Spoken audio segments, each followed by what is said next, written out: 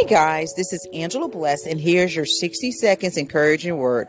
I'm coming from 1 John chapter 4, verse 1, and I'm going to read from the ESV version.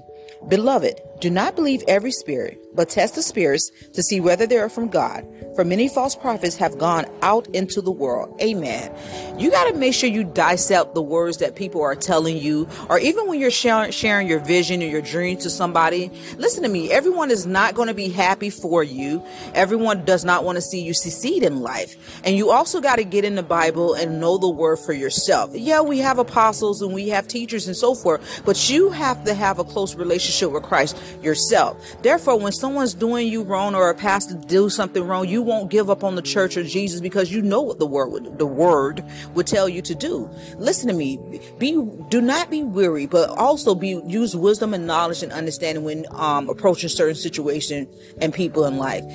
Remember, the devil doesn't want you to succeed in life. His job is kill, steal, and destroy. So if he can rope you and get you into where he's at, he has done his job. You guys be blessed, and I love you. Amen.